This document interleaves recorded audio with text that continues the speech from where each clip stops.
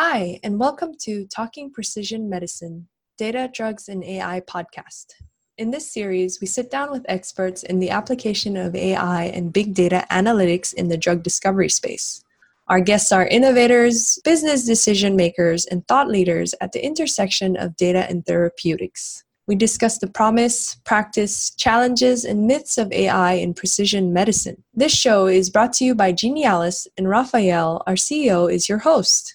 Genialis is focused on data integration and predictive modeling in precision medicine. We help accelerate the discovery and de-risk the development of novel therapeutics. From heterogeneous data and diverse information stores, we predict with confidence drug targets and biomarkers of tolerance, efficacy, and outcome. Today we speak with Asim Siddiqui. Asim is the CTO at Numedi, a data-driven drug discovery company. He has deep experience in computational biology, software engineering, next-generation sequencing, and cancer informatics, and is responsible for architecting and applying Numedi's AIDD, or Artificial Intelligence for Drug Discovery technology. We talk about leveraging public data for discovery, communicating between data scientists, bench scientists, and other stakeholders, and the potential and challenges of using AI to advance drug development. Let's get right into it.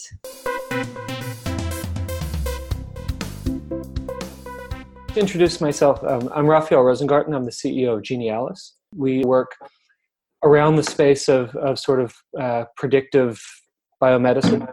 And we're really interested in meeting with thought leaders in sort of AI for drug discovery as kind of a blanket umbrella term for the space to understand what are the real opportunities, what's all smoke and mirrors, where have you guys made an impact, where do you think there's a lot of work left to be done, and to really kind of have a high-level conversation to help demystify the space a little bit. I'm joined today by Asim. He's the CTO at Numedi. Maybe you can introduce yourself and your company. Okay. Yes, thanks for that. I'm the Chief Technology Officer at Numedi, and Numedi, our primary goal and purpose is to discover new therapeutics. We think of ourselves primarily as a drug discovery company, and that's our raison d'etre. We see the technology as the platform that we've built is a very useful and powerful tool for us, but our end goal, our product, are the drugs that come out of the technology. In my role as Chief Technology Officer at Numedi, I'm responsible for developing the algorithms that integrate that data and coming up with the technologies and processes for identifying new therapeutics. Fantastic, thank you. Numedi's proprietary technology is called Artificial Intelligence for Drug Discovery, AIDD. Now, without giving away the secret sauce, can you talk a little bit more about this technology, what it entails? Yeah, so a large part of our problem that we try to tackle is dealing with integrating the diverse data sets that are out there. So there's a lot of data that's been made available in the public domain, but the data is not necessarily in a usable state. And so as an example, if I were to tell you there's an oil field down the road, well, you can't just roll up your car there and pull oil out of the ground, right? There's a process to extract it, refine it to a level that you can fuel your vehicle. And it's the same with our data. The data is all there. It's a very valuable resource, but unless you have the expertise to process that data, analyze it, run it through the appropriate QA processes, it's challenging to work with. So a large part of what we have built at Numedi is the infrastructure that enables us to integrate those public data sets into a useful form for our purposes. And then we've built algorithms that reside on top of that data and use that data to extract meaning from it. Now, is this a technology that's used exclusively by Numedi engineers to support discovery efforts and projects, or is there sort of a user-facing part of this tool as well? It is all internally facing the technology. We have built a user interface on top of the technology, but that's really for internal use. And it's primarily for communicating with non-expert users. Myself and my team are very comfortable exploring the data programmatically, but in terms of drawing visuals and explaining it to potentially customers that we might bring in or investor groups, it's very useful to have a front end that can help us visualize that data. That's an excellent point. And maybe something that's not talked about enough is how we as sort of practitioners in the field communicate what we're actually doing. Maybe we can take an aside and talk a little bit more about that.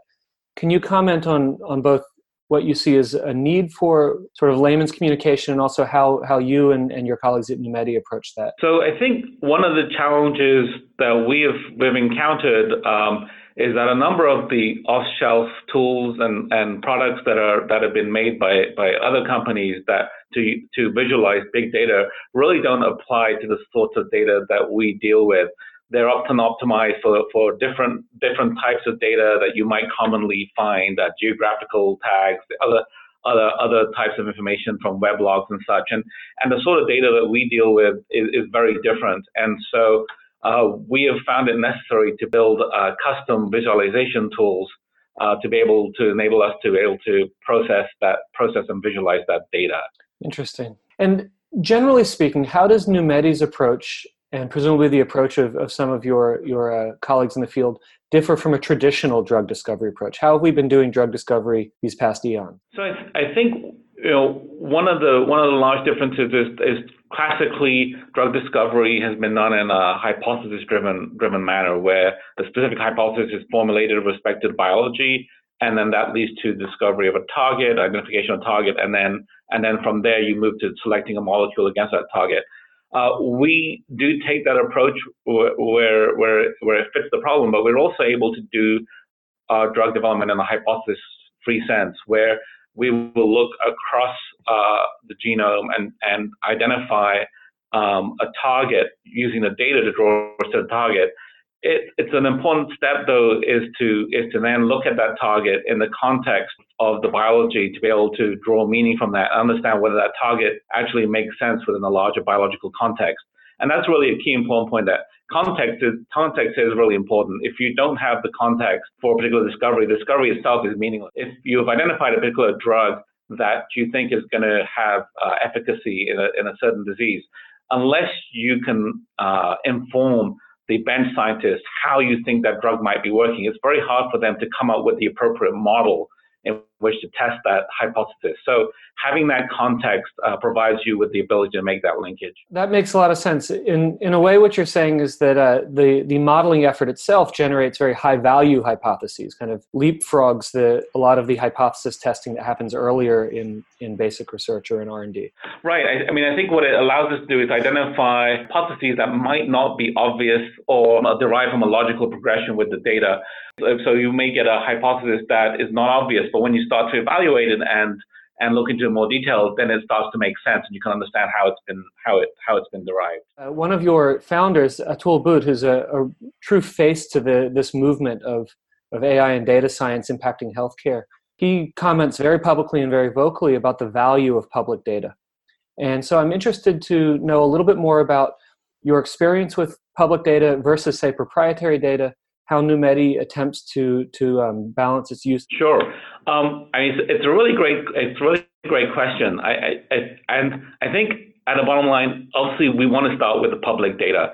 You're not going to start sequencing the human genome from scratch. It's already out there. There's no point in restarting it. So there's a very practical level at which it doesn't make sense.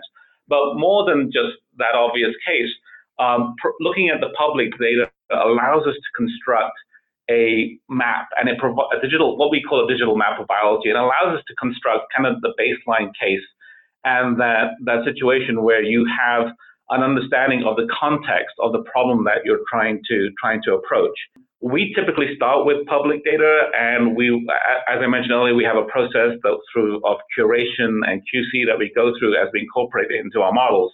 And what we can sometimes find is that there's a gap between what the proprietary data enables us to do and the data we may want for a specific disease.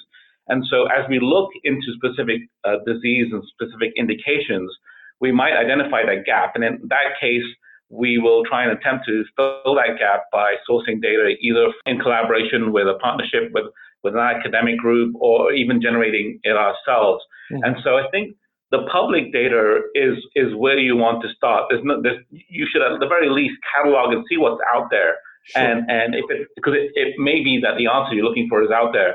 But I think as you go into specific disease areas, you may well find, and we've found that in certain areas, the specific data we wanted was not available. And so we've taken steps to acquire it. And are there any particular classes of data you find especially transformative? So obviously you mentioned sequenced genomes, but one of the challenges in biomedicine is the data come in so many shape sizes and flavors. Yeah, I mean, I think some of the data that is really that's very powerful for us is there's really two sides to that question. There's the molecular data, and then there's clinical data, and those two pieces are very critical for us. On the molecular side, we're seeing some advances in the technologies that are available, being able to do finer molecular profiles, things of that nature are very powerful. And then on the clinical side, it's getting access to better clinical cohorts. There are ongoing efforts to incorporate detailed EMR information, and electronic medical records, and information such as that, bringing that to bear. And those sorts of records can really help change the way in which we approach particular problems. And ideally, you want both. You want really great molecular profiles associated with really great clinical data. In an ideal world. In an ideal world. You don't get everything most of the time. It would have seemed to me, and I think this is mostly true, that the molecular data in the public sphere far outweighs the patient data or the clinical data just because of the nature of privacy and how much preclinical stuff goes.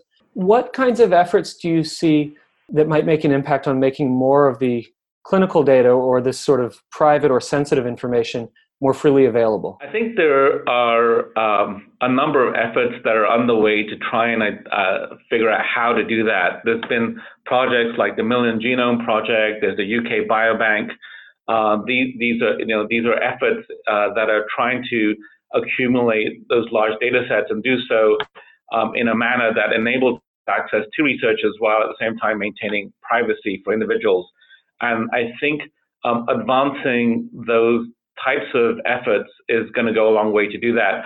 There have also been some private efforts that are trying to accumulate cohorts of data and having the patients somehow reap some benefit from depositing their data into those repositories.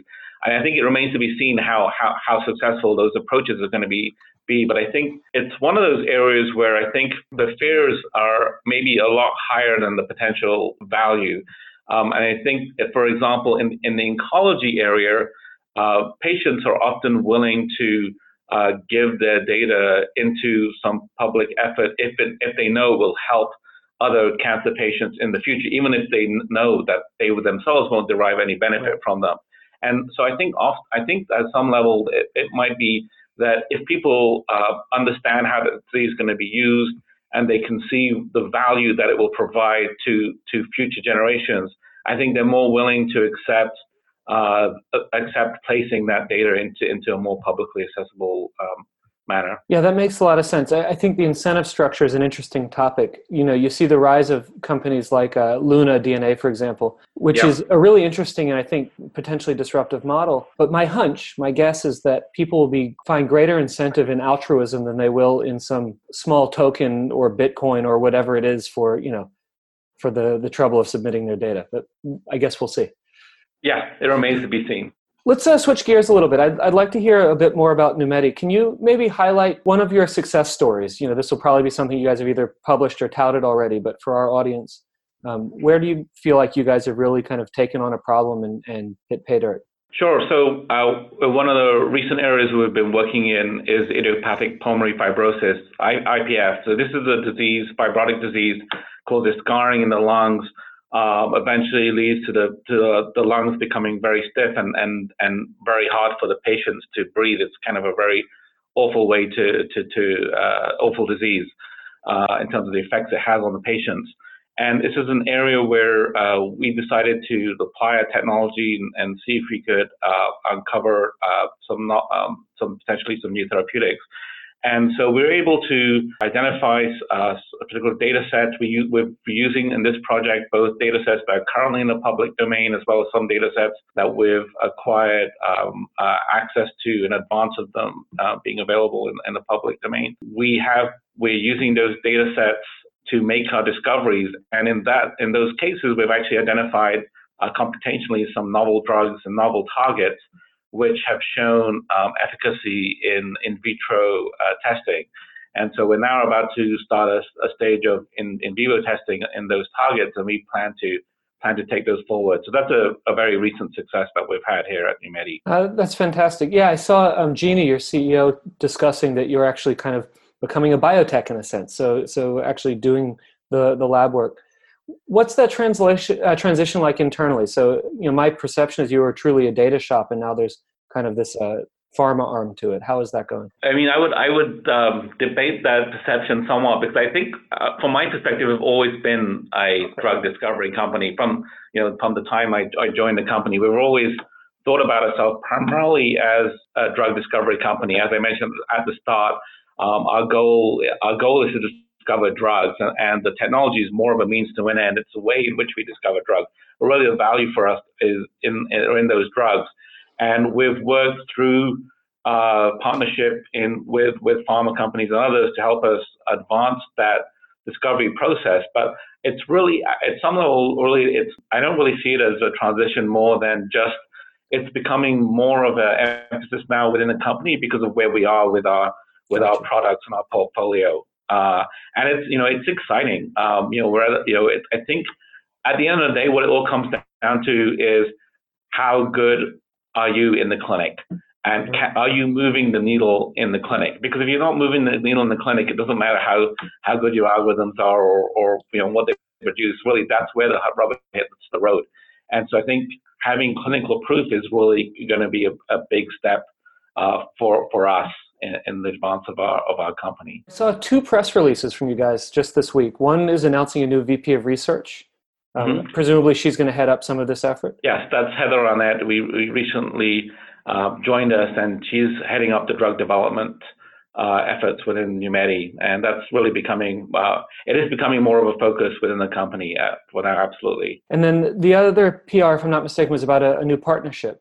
Let's talk about partnerships for a second. What kind of appetite do you find is there in the industry or among academic collaborators to work on these programs together? That's right. Actually, the one that you're referring to is the one with Jay Pestrika on the pancreatitis. Right. At Johns Hopkins, yes. That's right. So yes, we started a collaboration with them on pancreatitis, and I think they're generally very excited by the ability for potentially a new technology to help identify therapeutics for their patients. In an academic group, it's something, if we can help identify new drugs and those drugs advance therapies for patients, that's a big win for everyone. And the same goes for commercial entities as well. I mean, they're interested in advancing their drugs. Pharma companies, often large pharma companies, the drug discovery AI is an area that they're dabbling in, but it's not an area where they necessarily have a lot of internal expertise, or they may have internal experts who are bioinformaticians, but they're focused on other types of projects. And so working with us is a way for them to check out the technology and understand how and where it can provide help with them without them making a large internal commitment to those efforts. I'd like to talk about your development a little bit. So you mentioned bioinformaticians at pharma companies. You've got quite an impressive CV. It includes stints at Life Technologies, Natera, private consultancy. Talk a little bit about your development and how your skill set has evolved with the science and with the changing times. For me, the biggest changes that have occurred during my career is the availability of data and the availability of compute power. I originally started off as a physicist, and my undergraduate degree was in physics before transitioning into biology, and then it was really called more computational biology. I mean, bioinformatics was kind of a new buzzword around the time I was doing my PhD, and I'd always had an interest in biology, and so it was a fascinating field for me to enter because it allowed me to combine my love and interest of biology with mathematics. So prior to that, biology, at least had not really been viewed at that point as really a mathematical field. Of course, now you can't get into biology without like having, I think the future is really going to be run by folks who are developing algorithms to analyze and understand biological systems. But back in the day, there was less math in biology. So for me, it was fascinating to find that there's areas of biology that were tractable by and exciting from a computational perspective. And so I think even back then, one of the frustrations I had was the amounts of data I had access to me. And there were experiments that I was trying to run that just weren't, as a naive graduate student, which were just not computationally feasible. And I would quickly run into cases where I couldn't run the algorithm I wanted to because it was just not computable in a reasonable amount of time. And I think what's been most amazing to me is over the last 20 to 25 years has been that development and the availability now of compute power. I mean, if I want a new server, I just spin one up on AWS and at a click of a switch, a click of a button. It's so trivial to get additional computing power. And so that's been amazing. And then with the advances in next-gen sequencing and other technologies in biology, we now have quantities of data which were just unimaginable back in the day. I mean, when I was working on protein structure, we had maybe 1,000 structures in PDB. I mean, it's something on that order, and it's a lot larger now. I think those are the real changes that I've seen over my career, and I've gone back and forth a little bit between academia, industry, computer science, and software engineering, and more biology-focused areas as things are perceived and as things have changed in the field. After my PhD, I actually spent a number of years back in the software industry, primarily because I was disenchanted perhaps by the lack of data, but that was available at that point. But with the sequencing of the human genome, that's when I decided to re-enter biology, because I saw that as an advance that would make a lot more data available, and it's been a really exciting ride. After that time, I've really stuck in biology, and it's been a really exciting ride with the advent of new data and new data types being brought out. Yeah, I recall Larry Smarr, the former astrophysicist from UCSD, who said he entered biology because he wanted a real big data problem. Right. Yeah.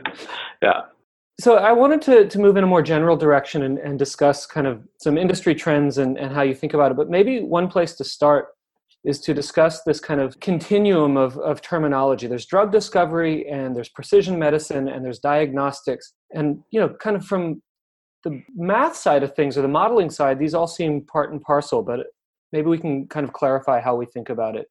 Sure. So, I mean, I think the healthcare field as a whole has, as you mentioned, has a number of distinct pockets, and the technologies that might be applied to that may be very similar, but the development of those fields and the application of that technology in those areas is going to be very different. And it's different, I think, from both a timeline perspective as well as regulatory perspectives. And so when you think of applying these sorts of technologies in diagnostics, a very different field to applying them to drug development. In diagnostics, the regulatory paths are often a lot more straightforward or faster than they are in drug development.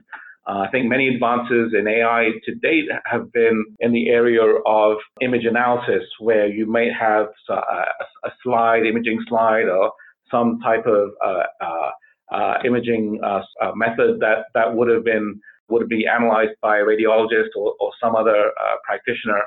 And those sorts of analyses that we're seeing them potentially be augmented and advanced through the use of AI technologies, deep learning technologies, applying them to image analysis to potentially identify features of medical interest, and those technologies are now getting to the point where they can, I think, in some cases, can meet and even exceed human practitioners.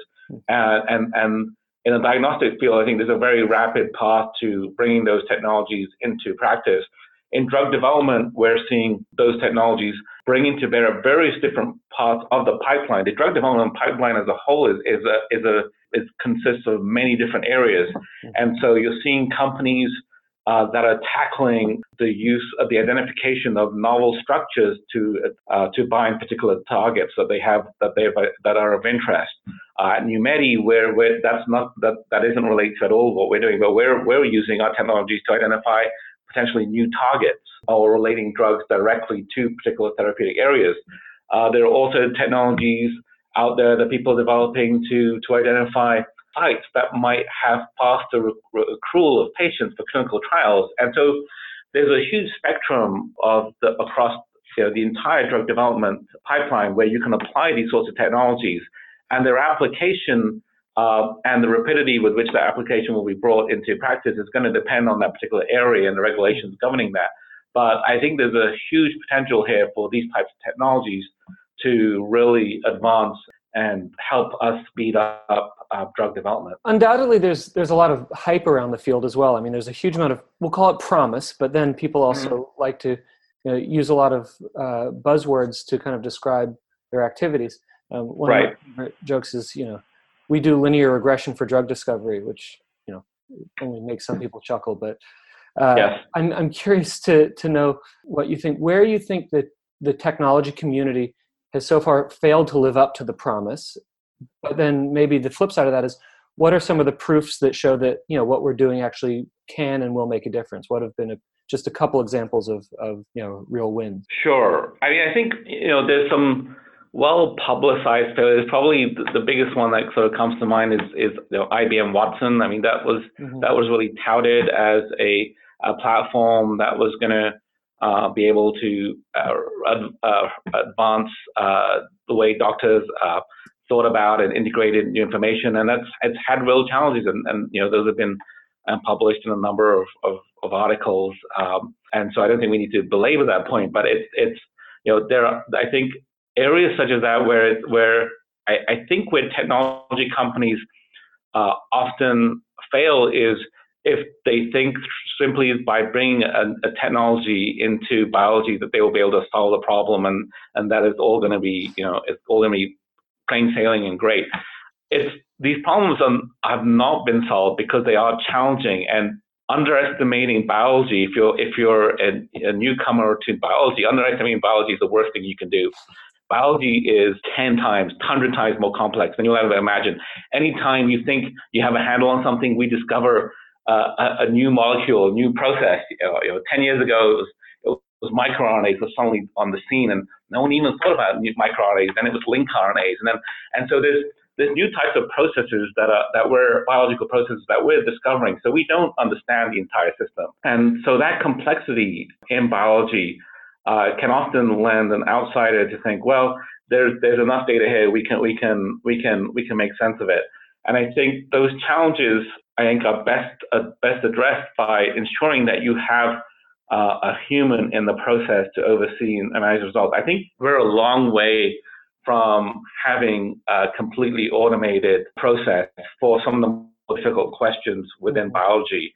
I think, as we mentioned at the start, our technology, we use it as a way of highlighting new hypotheses that are potentially novel. But at the end of the day, we have a human look at those and think about, okay, do these new hypotheses make sense in the context of what we already know about biology? Is this a reasonable hypothesis? And do I have a way to test this in an animal model or in vitro model? And I think those sorts of having that human in the loop is a really key step in our process. And I think getting to a fully automated solution is going to be challenging. On the flip side, as I mentioned earlier, areas such as image processing identification, a lot easier in that sense to have a very well-defined set of images that you can train on, and it's a much simpler question, you can to get training data on. So you can have these sets of images is very large.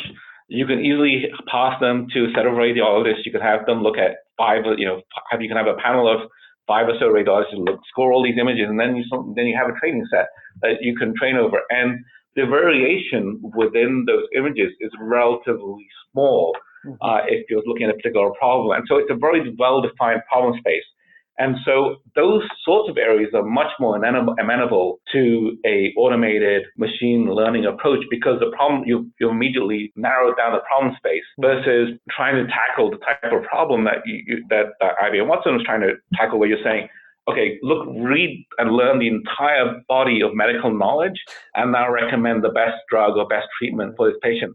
That is a much harder problem. And I think in order to be successful, tech companies or AI-based drug discovery companies need to carefully dissect the problem to something that's going to be tractable and answerable, because otherwise you can really easily go down a rabbit hole. And there's just, I don't think there's really enough data available, although you joked earlier about there being biology is a big data problem, but we don't actually have enough data yet to answer certain things in an automated fashion.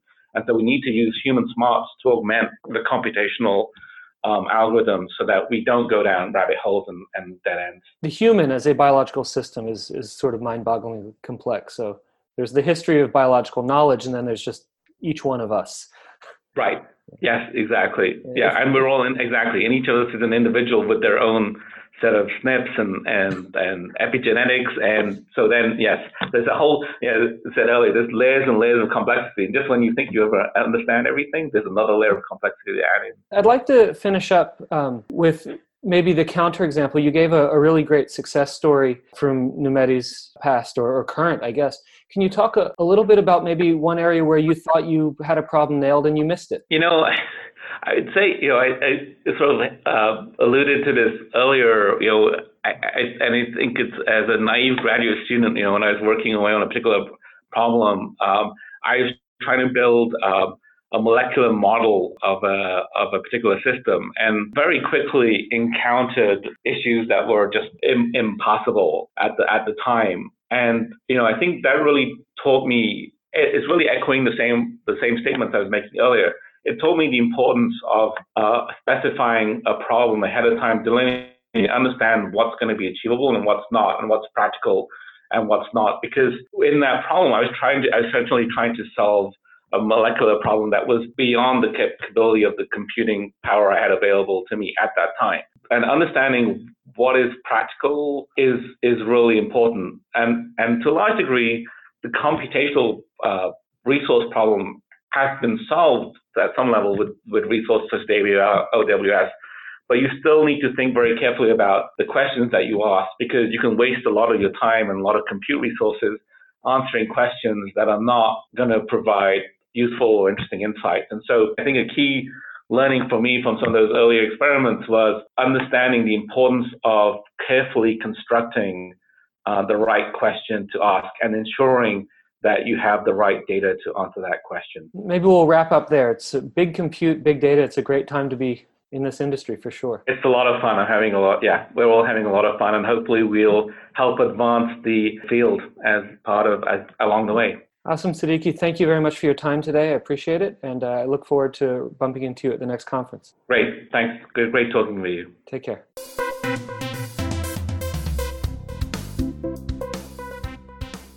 This was the first episode of Talking Precision Medicine, Data, Drugs, and AI. Please share it with your colleagues, leave a comment or a review, and stay tuned for the next one. Thanks for joining the conversation.